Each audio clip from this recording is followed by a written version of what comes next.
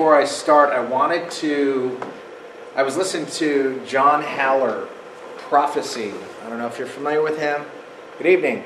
Hi. And Sylvia and I were listening to it at dinner. And it was interesting what he was going over because he started out kind of the same way I feel half the time, especially these days. You can sit there and come up with, a lot of people do prophecy updates. On my blog, I do what I call Discerning the Time updates, which is the same thing.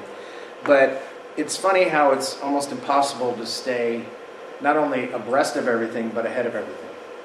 And like he was saying, he spent hours working on his prophecy update, the current one, and within 24 hours it was already old. That's just the way things are moving so fast today. And it's kind of interesting that we're going to be talking about, I think this one tonight. Yeah, the northern invasion. Russia and allied invasion of Israel. And I just want to say from the outset, I put Russia here, but I'm not dogmatic about that. What I'm going to present, and I think you know this, what we're going to present tonight is one option about the countries involved. Because, people get so dogmatic about this stuff. And that's okay if they personally want to be dogmatic about it. But there are I like what John Haller said. He goes, it's really sometimes impossible to know. Because some of you've got Tubal, Meshach, Rosh, and then we're trying here from 2022 to try and go back into history and go, well, who was Tubal? And more importantly, even if we can figure out who Tubal was, where were their quote-unquote boundary lines? Where did they exist? And so it's really difficult sometimes to do that. And I think God did that on purpose, honestly, because he doesn't need us or want us to know everything. And one thing John Haller said about this, which is I'll approach this from the beginning, and maybe if I remember, say it at the end, we'll know when it happens. And when it happens, we'll know exactly the countries that are involved in it. Whether it's, everybody's talking about the Gog-Magog war right now, which is the northern invasion. And, okay, go. Yeah. And the northern invasion, everybody's thinking, well, it's Putin. He's Gog. Well, we don't know that. And we can't know that. Could he be? Yes, absolutely. Could it be somebody else? Yes, absolutely. There's so much going on in the Mideast. I know you people, try to keep up on this as much as possible, just like me. So, you've got the president of Turkey. You've got the president of Russia. Now you've got the president of Ukraine. Iran is always in this. You've got Israel, which is always in this. And not only that, but then you've got these tiny little countries all around. Crimea. You've got, it's just the northern tip, the thumb of Syria that apparently Turkey wants. We're talking about constant upheaval over there. So all I'm giving you tonight is what the scripture says and maybe my opinion about it. But it's not set in stone for me. I kind of lean toward this, but I could be totally wrong. So just bear that in mind, would you? Gog. We know this is true. Gog is going to lead this invasion. And if you want to, turn to Ezekiel 38 and 39. I know we're actually in Revelation, yes. But you know as well as I do, and you agree with me, I know you do, that you can't just study Revelation without going into other portions of Scripture. Because what Jesus had John do essentially, which I think is so cool, is John basically culled from many, many portions of Scripture, 38 and 39. And it's all in one book for us. And I think that is the coolest part about Revelation. Apart from which, not least of which, of course, is the return of our Lord, which is going to be pretty exciting. So, I'm not going to read all the Scripture, but I will make note of a couple of verses as we go through. 38 verse 1 says, "Now the word of the Lord came to me," that's obviously Ezekiel, saying, "Son of man," and I love the way God approaches him and talks to him as Son of Man. Jesus was also the Son of Man. So in a sense, Ezekiel was a type of Christ because of that. Son of Man, set your face against Gog of the land of Magog, the prince of Rosh, Meshach, and Tubal, and prophesy against him. So obviously what we're dealing with right here is a person named Gog, and he's from the land of Magog. And he's the prince of Rosh, Meshach, and Tubal. So people often take the word Rosh and they say, well, that's Russia. Well, no, you really, I know how they get there. And if they feel comfortable doing that, that's okay. But again, I don't feel comfortable definitely coming down on the side that is Rosh. It could be. It could be. But God will lead this invasion. We know that. And most likely, many commentators, conservative biblical scholars have said, Gog is not the name of a person. It's a title, like Pharaoh, or Caesar, or Kaiser, or King, or, it's a title. So, people, I remember a number of years ago, people were going, well, yeah, let's see, Gog, that's going to be his name in a way. So we need to look for somebody with some part of his name that's Gog. And that's kind of a stretch. Don't think about it that much, right, people? Let's just get if I can get the big picture of the end times and fill in a couple of points here and there, I'm happy about that. And I still could be wrong. But we do know, fact, Gog is a title, not a name. That's also, by the way, what's confusing. And maybe when we're done with Revelation, if Mark allows, I'll do Daniel, because Daniel is a fascinating book, as I'm sure you know. And it gets a little bit confusing when you get to the Medes and the Persians and you got Darius and Cyrus. Is it one guy, two guys? One guy took after it? It's just really interesting. But it's the same kind of thing. So we've got the prince of Rosh, Meshach, and Tubal. Whatever these countries are, whatever these areas of the world are, this guy is prince over those areas. That's what it's basically telling us. So whoever is ruling this alliance at the time of the invasion will be Ezekiel's God. And that is absolutely fascinating to me because, in some ways, if we look at what's going on over there right now, I think that's why more Bible scholars are talking about the northern invasion right now, because it could happen. I don't like it when they try to get really specific and they try to say by the end of this year, we need to step back and just let God deal with that stuff. Man can't do that. I'm sorry? Man can't do that. No. We shouldn't even try. We shouldn't try. And not that we can't glean stuff from God's Word, but let's not go beyond. Now, this next slide I'm going to show you, some of it is just going to be real obvious, and you're going to go, oh yeah, that makes perfect sense. Others, it isn't real. I should probably get out of my own shadow here. Others, it doesn't really make sense, or I shouldn't say it doesn't make sense. It's maybe questionable. We're not sure. But we know that Persia, from the Scripture, is, like in verse 5, notice those countries. Persia, Ethiopia, and Libya. Now, we've got 3 in there, really. Persia is present-day Iran, so we know where that is. There's also Cush, and there's only 2 places in history that have had that name. Mesopotamia, Genesis 2:13, and all other usages of this word Cush, so it depends on your translation, is really referring to Ethiopia, which is why the New King James Version translates it Persia, Ethiopia, and Libya are all with them. So, and we know Libya. Libya's been where it's always been.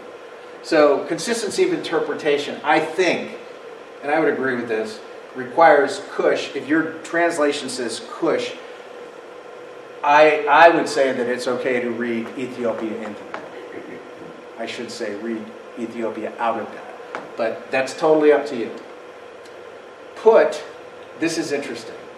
Put is present-day Somaliland or Somalia. And then Gomer, this is an interesting one because it doesn't take up all of where Germany was. It takes up part of it. So we've got part of Germany here. And the Midrash calls Gomer Germania. So if you go all the way back in history and you look at this Midrash, this text, this volume of historical information, they refer to Gomer as Germania. So it ties in. Isn't it nice that other people have done some of this heavy Because I love history, but I'm not into it that much, where I'm going to go read the Midrash just to figure out what Gomer is. So if somebody did that, it's like, okay, all right, I can buy that. Togarmah, that is present-day Armenia. It also may include Turkey or parts of Turkey. So if I had a map here and I could show you all these places on the map, which I wish I had done, then you might get a better picture of how all this relates to Israel. I mean, really what we're talking about are all these little countries, big and small, around Israel. And Israel is the center, the target. And that's what they have their eyes on. And that's another thing. With everything that's going on in the world today, it's very difficult. I'm sure you're the same way. When I hear the news, I look at it with a jaundiced eye a little bit.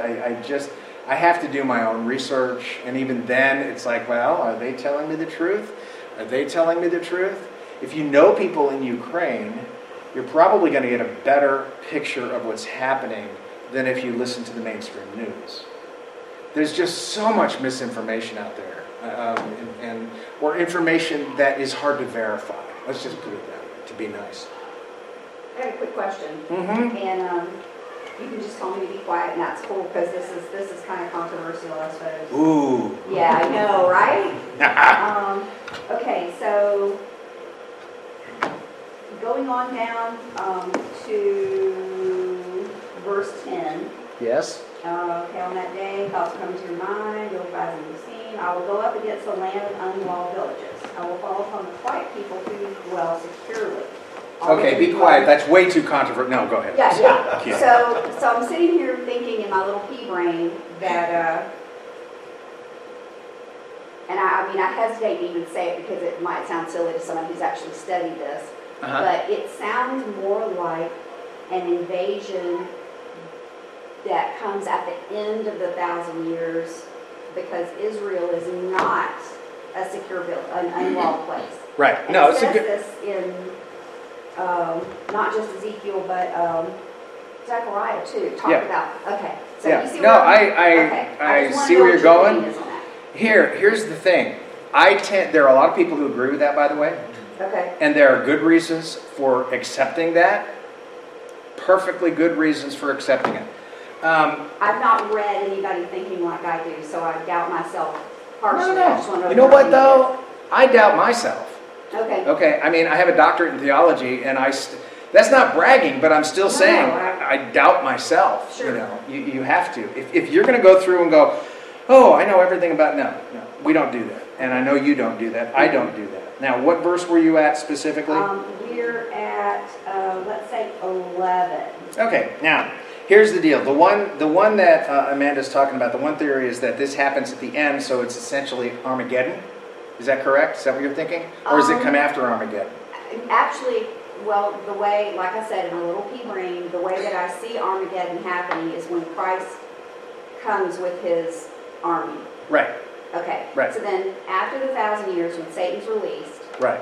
then Satan gathers up the army, the Right. armies from the people who were in the nations, who were around, who were left, Right. and attacks Israel. Right.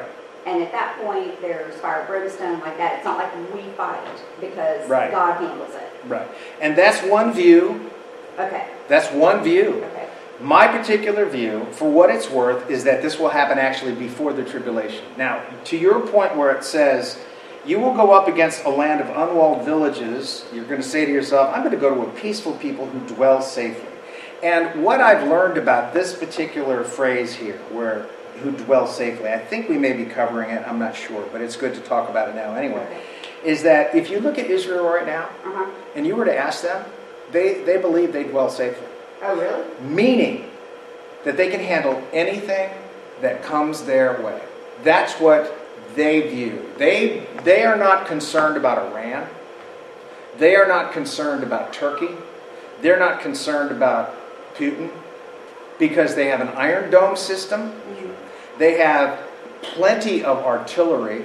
I don't think they have those hypersonic missiles that Putin talks about that he can release all over the world. But nobody has a defense for that anyway. Right. So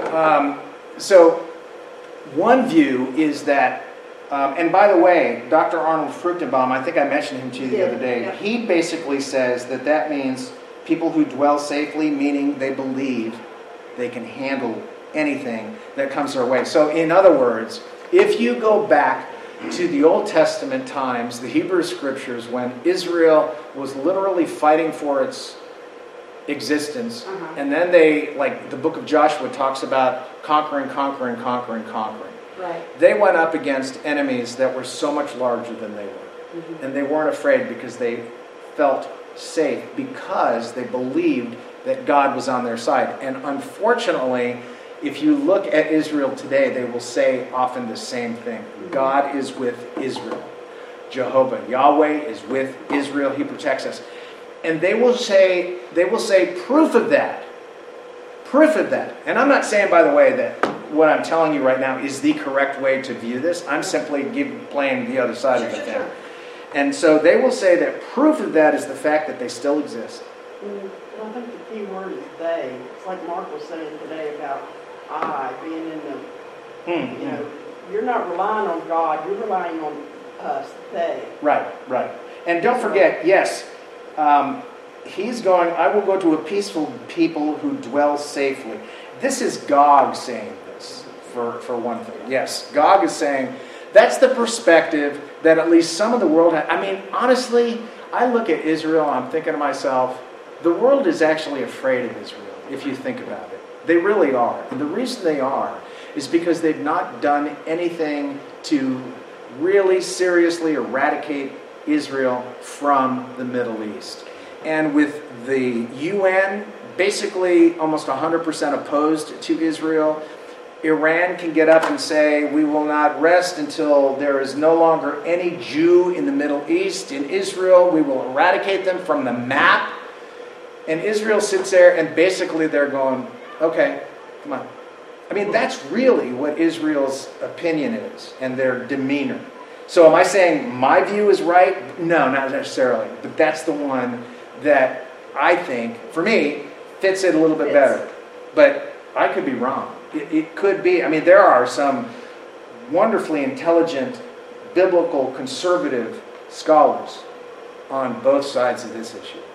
So you ultimately have to come down on the side that makes sense to you regarding that. People also, there's also a group that says the Gog-Magog northern invasion is Armageddon, and that's going to happen when, at the end of the tribulation kind of thing. And, you know, I don't agree with that. But one view that this fight or battle is what brings the Antichrist to the forefront, because he makes a peace between these attacking forces and Israel. Yeah, and what's interesting is this, I mean, the whole thing of prophecy is fascinating to me. I really love it. I love talking about it. I love studying it. And with the Antichrist, if the tribulation isn't that far away, then obviously the Antichrist is a grown man right now. Just waiting in the wings. Right. And when we get into the seals, which I want to do in the next couple of weeks, obviously the first one is seal number 1. And that's the white rider, the rider on the white horse who comes with a crown and a bow. And he has no weapons. It's very, very interesting. We'll get into that. But what's fascinating about that is once the Antichrist steps up, it takes him a while to gain dominion.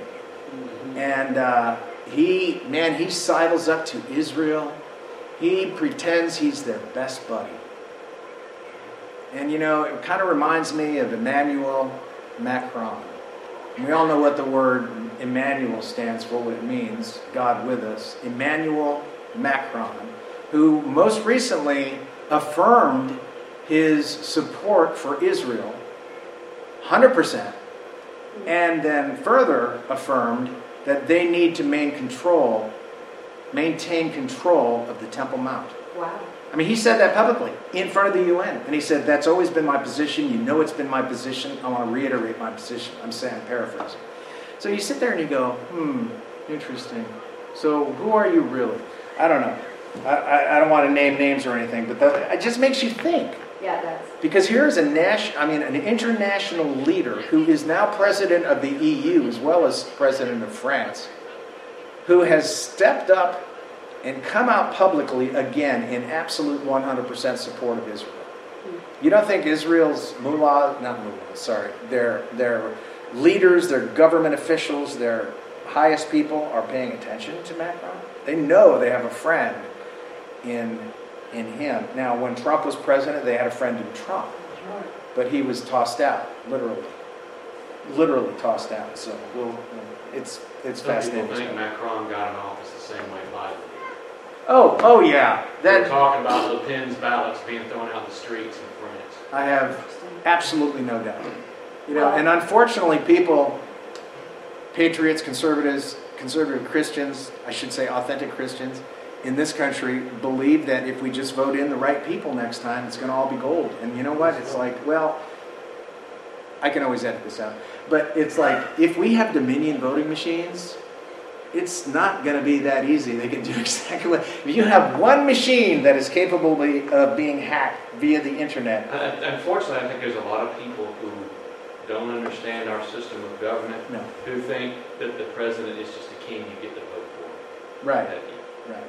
He can't do anything. And I think Trump did a whole bunch of good stuff. I'm sure you would agree, but I think he was not really prepared for how overwhelmed he would be in that office, because there's a lot of corruption there. Mm-hmm. And I think that one of the biggest mistakes he made, forgive me for saying so, was in his acceptance speech on Inauguration Day, because he basically essentially told everybody what he was going to do. Mm-hmm. And I thought, man, no, what are you doing? Gentle as doves, wise as serpents. You don't give away your plan from the beginning, You just go in and do it. Anyway, so that's my opinion on the Gog-Magog thing. Okay. There's at least 3 views that I'm aware of, and that's one of them. So ultimately, though, I look at it like this, and I'm sure you come to the same conclusion. Does it matter? No, because if it happens at the end of the millennial kingdom, right. Okay, right. We're already going to be in glorified bodies, serving our Lord, and we're just going to watch Him fight. Bam, boom, bada boom, bada bing, out. It's over. And if it happens at Armageddon instead of before the tribulation, we're still going to watch Jesus, kick the Antichrist out. I mean, he's the first dude that's thrown into the lake of fire alive. Everybody else right now is sitting in hell waiting for the great white throne judgment. He'll be the first. And then I'm thinking, well, if it happens before the tribulation, we're still going to watch God do it. Mm-hmm. If we're here. I mean, I don't know when the rapture is going to happen. You can't know. But we can have our theories, right? We can come down on this one, or this one, or that one. There's 4 major theories. It's like, it doesn't matter. What I try to tell, I'm a pre-trib rapture person. That's just simply the way I am. I believe Scripture teaches that. Others don't. Perfectly fine. Absolutely. But here's what I tell people. And I do it on my blog all the time. If you're pre-trib rapture, great. But you better know what the times are. And you better be able to see ahead to know where we're going. Because that gives you the information you need right now to prepare for what's coming. Because I have no idea still when the rapture is going to happen, because I have no idea when the tribulation is going to start. So I'm going to be smart about this. You're familiar with Joseph in the Old Testament. I think it was chapter 37, I believe, of Genesis, where he is called before Pharaoh, who had a bad dream about the 7 wonderfully fat cows, and then followed by 7 very thin, sickly cows. And what did they do after that? 7 good years coming, then followed by 7 years, which is going to make everybody forget about the 7 good years. What did they do? They prepared. And I'm not saying that we need to be like some of these preppers that, I got a gun turret on each corner of my house, I'm going to shoot anybody. No, nothing like that. I'm just saying that Sylvia and I are doing what we can to prepare, because I'm not sure our kids really understand where we are going. And if they're caught in the cold, I want to be able to do something for them. We can't prepare against every eventuality, but we can make decent, I think, reasonable decisions today that can help us, stock up on some food, buy extra gas, do things that, That's the way I am. So, I don't know. Maybe I don't know, kind of rambling, but that's okay. You get what I'm saying, hopefully. So, whether you're a pre-tribber, mid-trib, pre-wrath, post-trib, if you're a post-tribber, you got a lot of preparation to do. If you're a pre-tribber, maybe not so much. I don't know. I'm just kidding. I've seen a lot on that. I don't know, like John MacArthur, he's a pre-trib. Yes. And Bodhi Bachman is post-trib. Yeah. And you listen to both of them, and it's... I know. They're both very convincing. They are. Either way. They are. Oh, I've listened to some people who are mid-trib, post-trib, who are thoroughly convincing. Thoroughly convincing. I look at it like this, and Fruchtenbaum does the same thing. He looks at the rapture, and I'm sorry we're getting a little bit off tonight, but it's okay. He looks at the rapture as very much like the Jewish wedding ceremony. And I don't know if you've studied the Jewish ceremony at all. There's a DVD out. It's called Before the Wrath, which is really, really good. But they fall down on one place because they kept building up this part of the DVD, and they said, "Oh, this is like this opens it wide open. This is okay," but they didn't show the through. They didn't show where they got that from. So, but anyway, when you're talking John, 14, 1-6, where he goes, "I go to prepare a place for you, and in my Father's house are many rooms. I go to prepare a place for you, and I'm coming back to get you. And then where I am, you will be." Now, to me, that is a nod to the pre-trib because it's based on the Jewish wedding ceremony. So when a man and a woman became betrothed in Judaism, that was a public ceremony that betrothed them to each other. And then after the ceremony, they went their separate ways. The groom would go back to his father's house and build a room, an addition onto that existing home that his father had. The bride would go off with her bridegrooms, and she would get all these things going. Everything was in preparation for this wedding that would take place a year later. Then finally, when the groom, only the groom's father knew the date. He would look at the groom and go, "Okay, this is the day. Go get your bride." He would take his groomsmen. They'd walk down the street publicly, blowing shofars, making noise. She would do what? She and her bridesmaids, and this is one of the parables that Jesus talked about, would come out of her and meet him in the street, and he would lift her up. And some of it, the history says they would actually carry her in a little litter. And where would they go? Back to his place where they were going to have the ceremony. He didn't continue to go to her place. So anyway, that's one version of it. So I'm sorry that I got off on the rapture. I didn't really mean to do that. But there's so much out there, is what I'm saying. And it's really difficult to nail down sometimes. So you have to be a student of Scripture like I am, and I'm sure you are, otherwise you wouldn't be here. And just have God, what is it, Lord? Reveal it to me, and then I guess just choose the one that makes most sense to you with the knowledge that I may be changing my opinion in 6 months about this particular thing, the rapture, or about the start or the end of this or that. So that's all I'm saying there. So we've got the northern... Did I answer your question? Yes. Okay, yeah, good. Yeah. Quite a while ago, didn't I? And then I started just blabbing. It was all good. It was all pertinent. Okay, good. Anyway, so let's get back to the northern invasion. God, this is fascinating. God put hooks. Verse 4, "I will turn you around." Who's I? God. He's in charge. I'm going to turn you around, put hooks into your jaws, and lead you out with all your army, horses, horsemen, all splendidly clothed, a great company with bucklers and shields, all of them handling swords. And he goes on and on and on. And then verse 7 says, "Prepare yourself, be ready, you and your company." And what I love about this later on, and by the way, the second part of verse 8, "In the latter years, you will come into the land of those brought back from the sword and gathered from many people on the mountains of Israel." The latter years is an acronym or another word, phrase for latter days or end times, which I believe we're living in right now.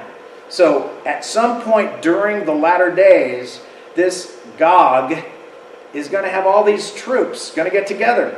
And it says here You will ascend, verse 9, coming like a storm, covering the land like a cloud, you and all your troops and many peoples with you. Thus says the Lord God. On that day, it'll come to pass that thoughts will arise in your mind and you'll make an evil plan. I love that. So these thoughts are going to come into Gog's mind, and Gog is going to go, man, that's a great idea. Man, I'm glad I thought of that. And it's God who puts it in there. That's fascinating. Absolutely fascinating.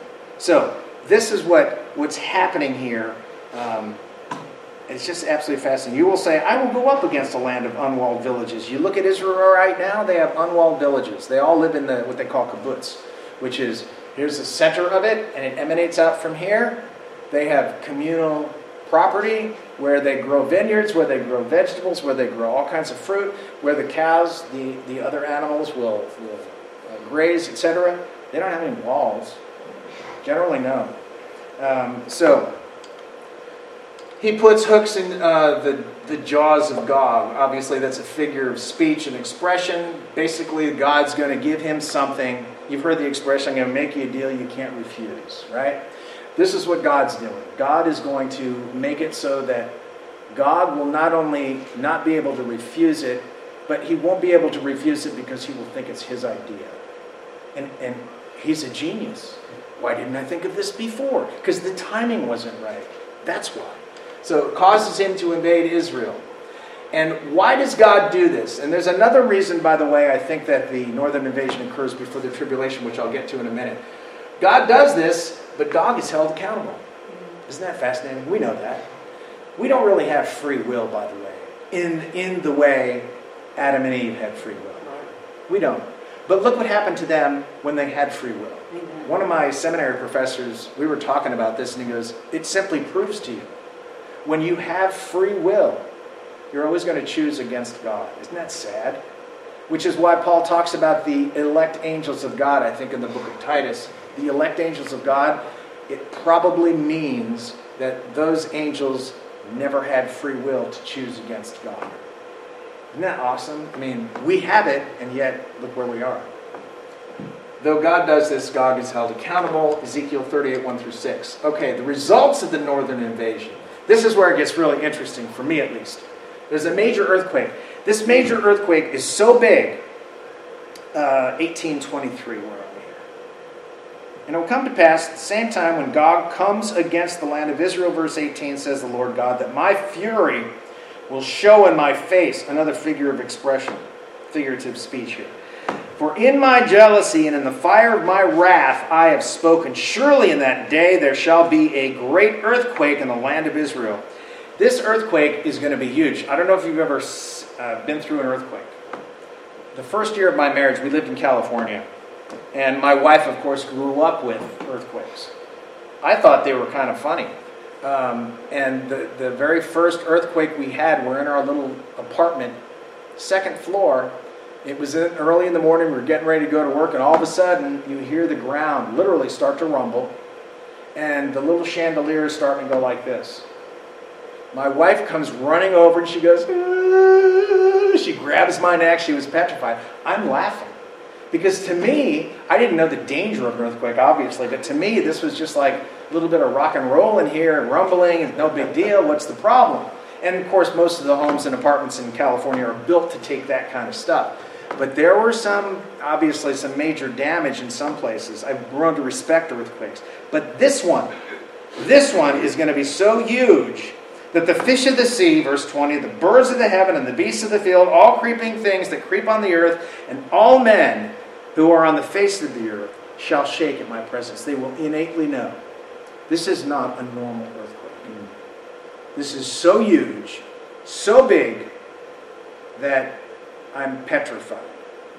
Then he just goes on and on. In verse 13, it talks about, therefore, Son of Man, prophesy and say to Gog, thus says the Lord God, on that day, when my people Israel dwell safely, will you not know it? Then you will come forth from your place out of the far north. So I was in the wrong verse, sorry. But anyway, this happens, this earthquake happens, and check this out. It is still verse 20, about the middle of it, toward the end of it. The mountains shall be thrown down. the steep places shall fall. Every wall shall fall to the ground. Okay, so the way I look at this is actually, if this happens, and I can't say for sure that it will, but if it happens before the tribulation, it actually will pave the way for the temple to be rebuilt, because whatever is standing on the Temple Mount right now will be thoroughly demolished. Nothing. Every wall shall fall to the ground. I will call for a sword against Gog throughout all my mountains, says the Lord God. Every man's sword will be against his brother. How many times did God do that in the Old Testament? All of a sudden you're fighting an army and then you look at your brother who's fighting on your same side, and these people start getting confused and start attacking and killing one another. The same thing is going to happen. Verse 22, and I will bring him to judgment with pestilence and bloodshed. I will rain down on him, on his troops, and on the many peoples who are with him, flooding, rain, great hailstones, fire, and brimstone.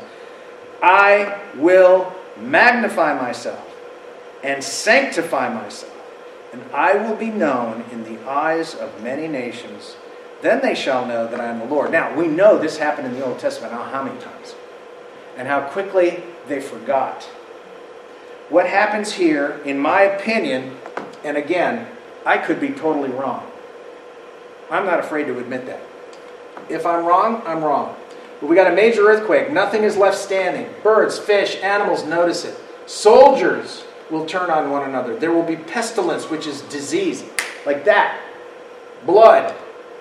God causes hail, rain, fire, and brimstones. God is doing all the fighting here. Israel, probably by the time they realize they're being attacked, they won't even have time to strap on. Not that they don't strap on. I mean, the teachers over there in school use quote-unquote assault rifles. But they won't have time to defend themselves. God does it. It's almost like he's pushing them out of the way and saying, I'm handling this. Because Israel is God's land. It always has been and always will be until we get the new heavens and new earth. So to reiterate, the major countries involved: Lower Russia, possibly Turkey, Iran, Ethiopia, Somalia, Germany, Armenia, and or Turkey. So those are the countries involved. This is going to be a huge army. And here's what I also think is the reason that it could happen. It makes sense to me that it could happen before the tribulation. If this happens before the tribulation, and the Temple Mount is thoroughly wiped out, and all it is rubble, stones, nothing left. The Dome of the Rock is gone. The other two mosques are gone, just rubble, ruins. And the world has pretty much noticed what has happened. What do you think is going to be one of the next steps? Peace with Israel. Peace. It's going to be a very short-lived peace. But honestly, I think, and it makes sense to me, but again, I cannot stress this enough, I could be wrong. So you're talking about the Northern invasion being Yes. the beginning of the 7-year period. Before. Before Just the before, 7 yes. years. Okay. That's my view. Okay. I could be wrong. So what's happening here is, once this occurs, think of the devastation. Think of the world going, and they'll see it instantly. Instantly. So they'll see all this play out and they'll go, oh my goodness. Somebody up there is fighting for Israel. Do you think that at least for a while, the world is going to go, oh, hi Israel, can we be your friend? Do you think? I'm thinking. And so that's going to give the perfect chance for the guy who rides in on the white horse, the first seal of Revelation chapter 4, to go, you know what? Yes, we need to come to terms with Israel, and there needs to be peace in the Middle East, and I can help make that happen. I've got a plan. And you know what, Israel? It's going to give you 7 years of peace. No more Arabs or Taliban or anybody shelling, dropping bombs into you.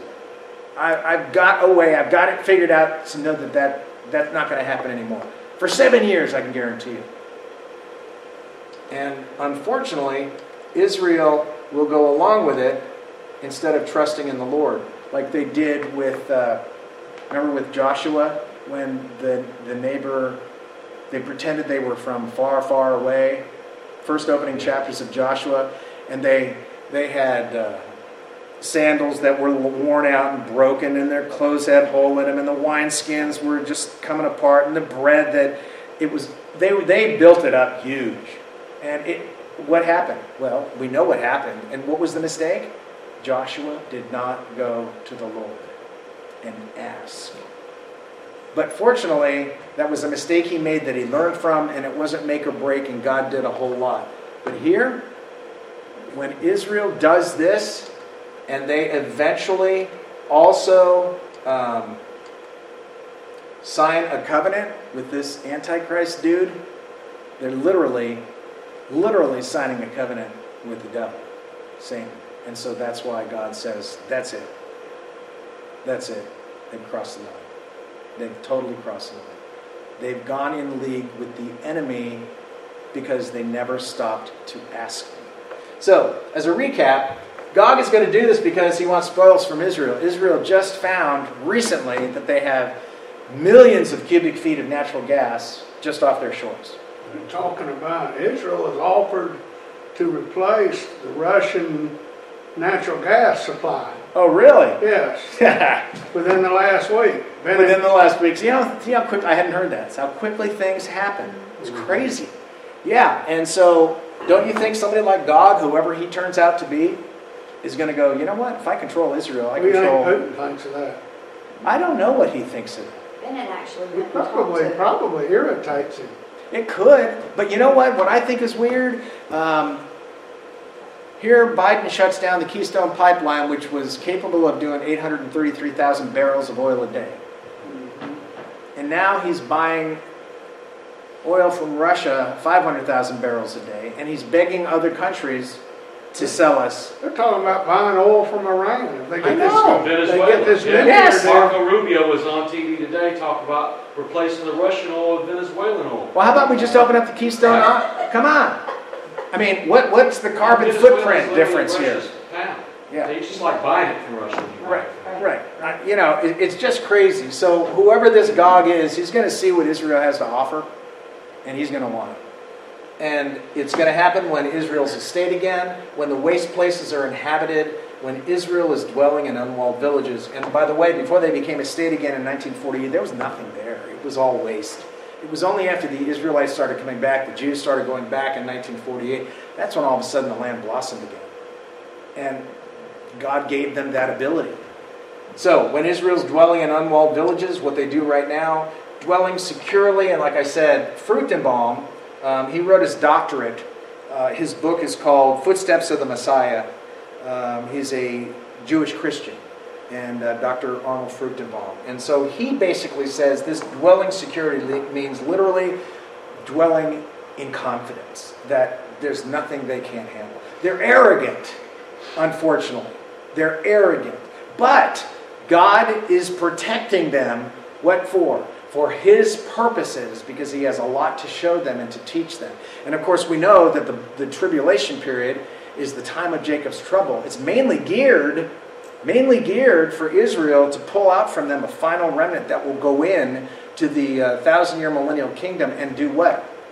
Live in 100% fulfillment of the promises that God originally made to Abraham. So that's why Satan has tried to kill Jews in every generation, even today. Because if he can get rid of every last Jew, then he can show that God's a liar, because if there are no Jews, they can't go in to possess the land of Israel. That's not going to happen, we know. Talk about arrogance.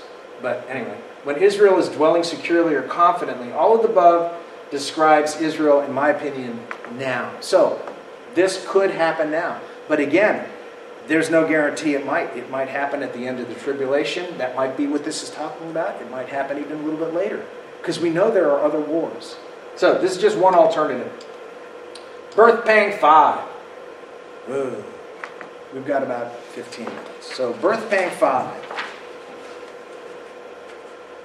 Uh-oh. My computer. Hello.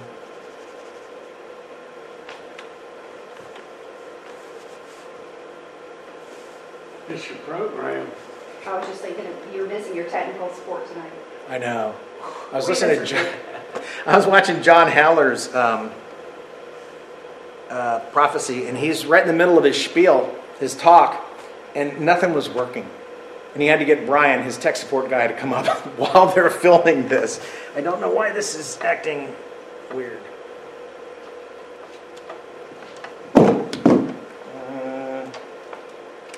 That's really strange.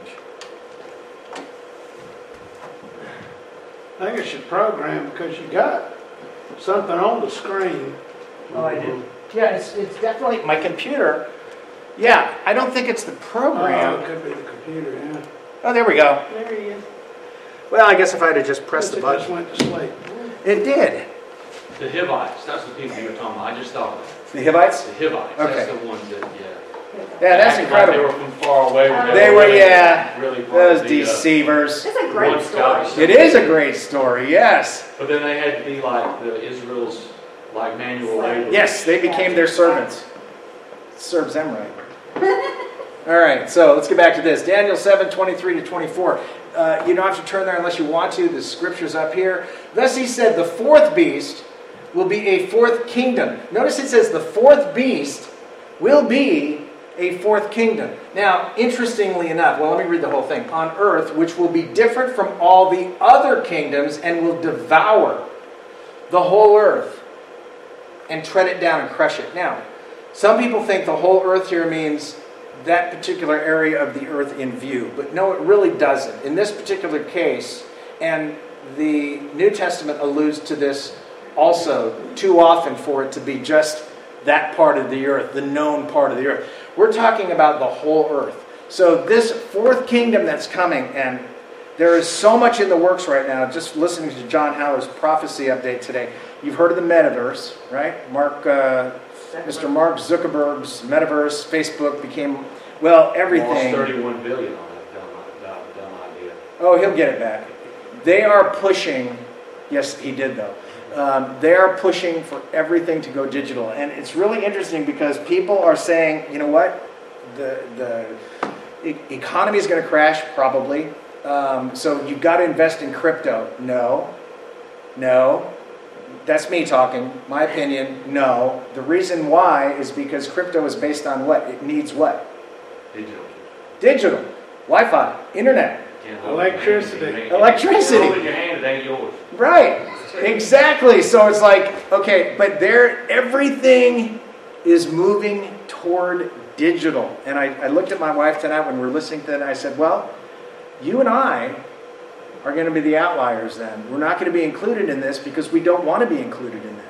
Everything is digital. And he was going into a lot of detail. So if you're more interested in that, you could check out one of it.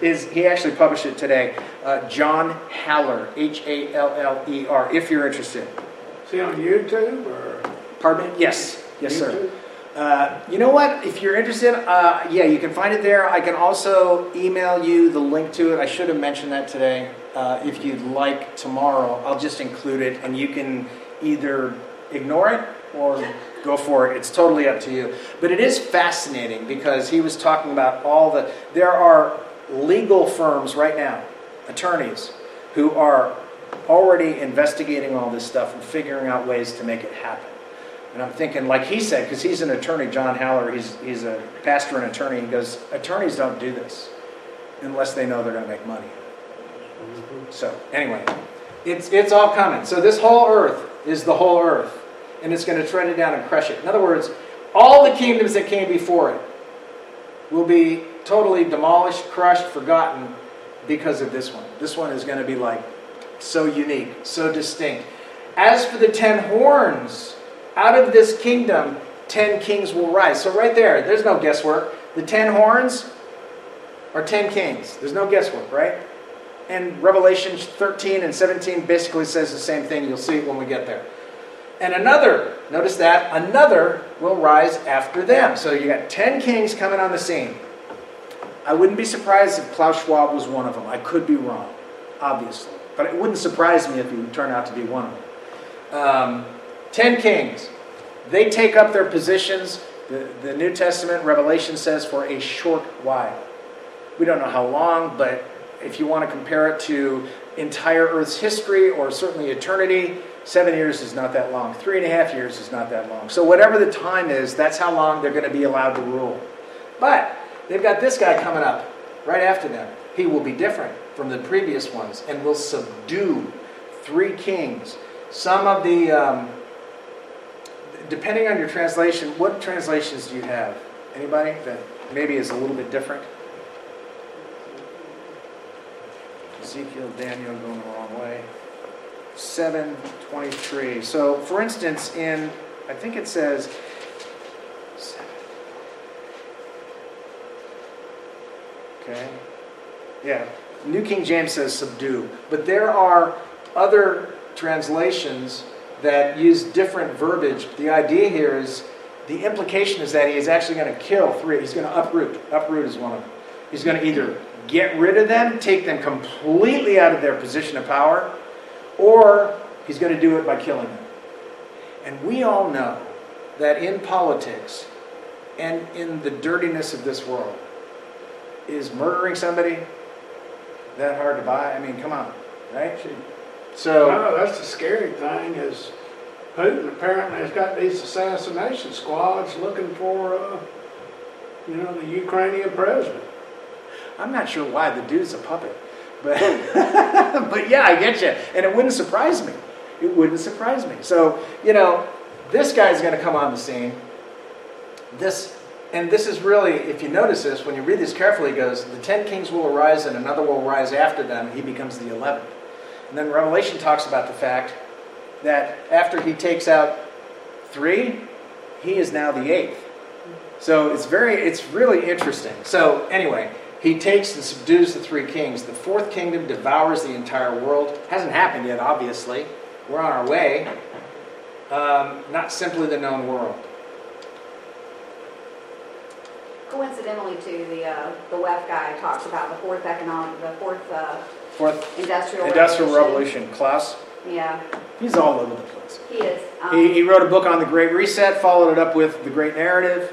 He's constantly pushing. I don't like going to his website, World Economic Forum, but it is amazing what the stuff they post there. And you're sitting there going, what world are you living in? Oh, he's living in the real world. Mm-hmm. This is the real world of his making. He believes that if we can get rid of democracy, then we have a chance to unite the entire world. He's a technocrat. He is, absolutely, 100%. Rule by the smart people. Smart people know better, let them make all the decisions. And we are stupid, let's face it. We don't have a clue. We're just useless eaters. That's all we are, really. But, yeah.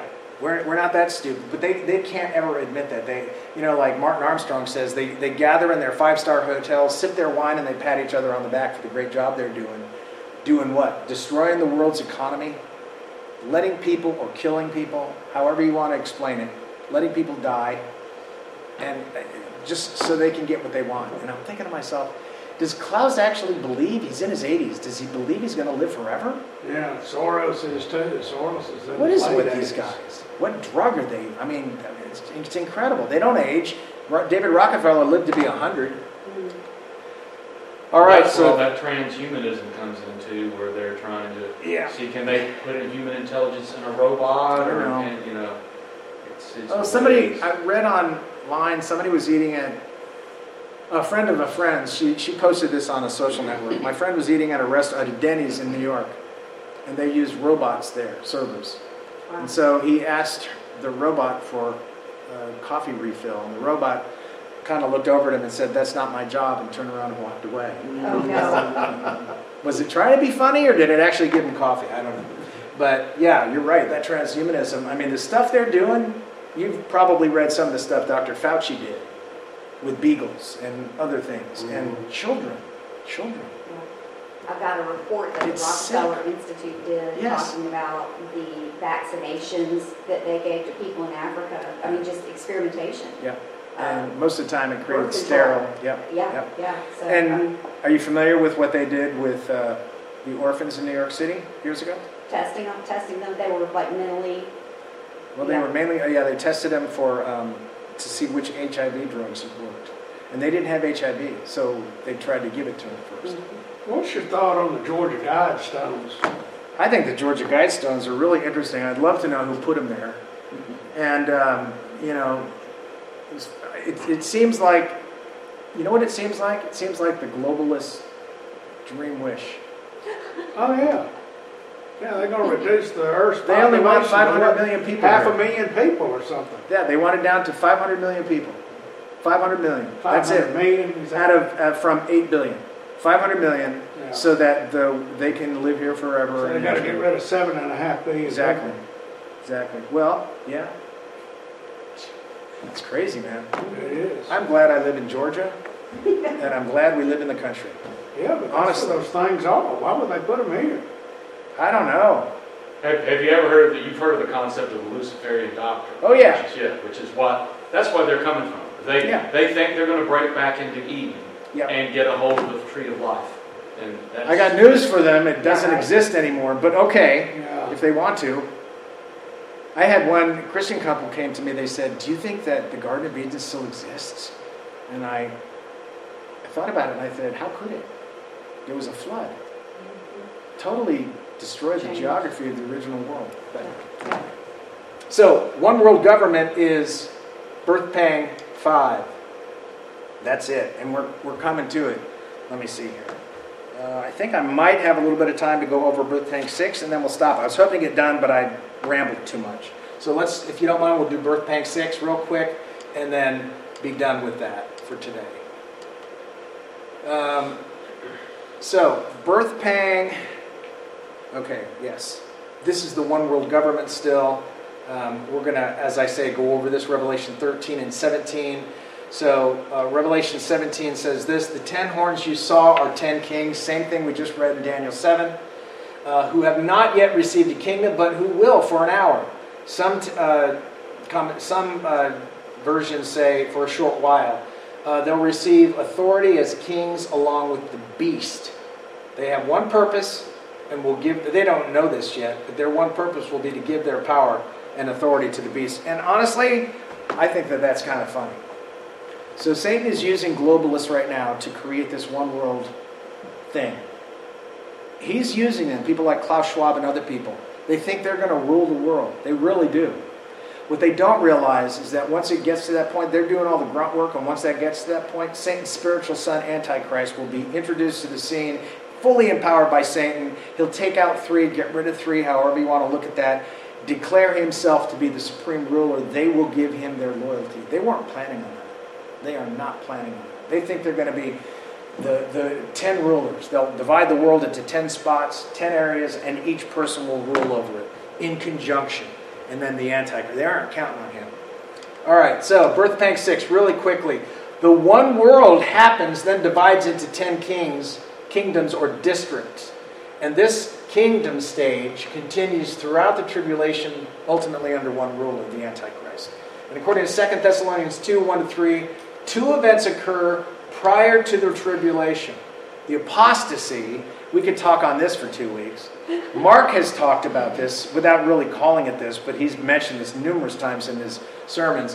That's happening right now. This is happening right now. This one, I've kind of changed my view on this. I'm not sure he's going to be revealed before the tribulation, but he could be. And by that I mean we may see a guy stepping up to help create peace with Israel, but he won't be revealed yet as, to the world, he's not going to be seen as the Antichrist or the man of sin. But to Christians who are studying this stuff, they're going to have their eyes open for a guy who's going to pop out and go, maybe. And the other thing is, we don't really know exactly how much of this stuff happens before the tribulation begins. So, for that day will not come unless the rebellion comes first, and the man of lawlessness is this.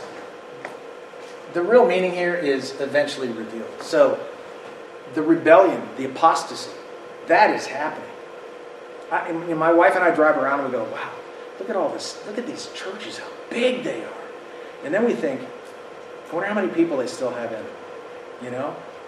But if they have a lot of people, great. But the apostasy is happening, I think, like never before Maybe you agree or disagree, but it is absolutely astounding to me the number of big-name Christians,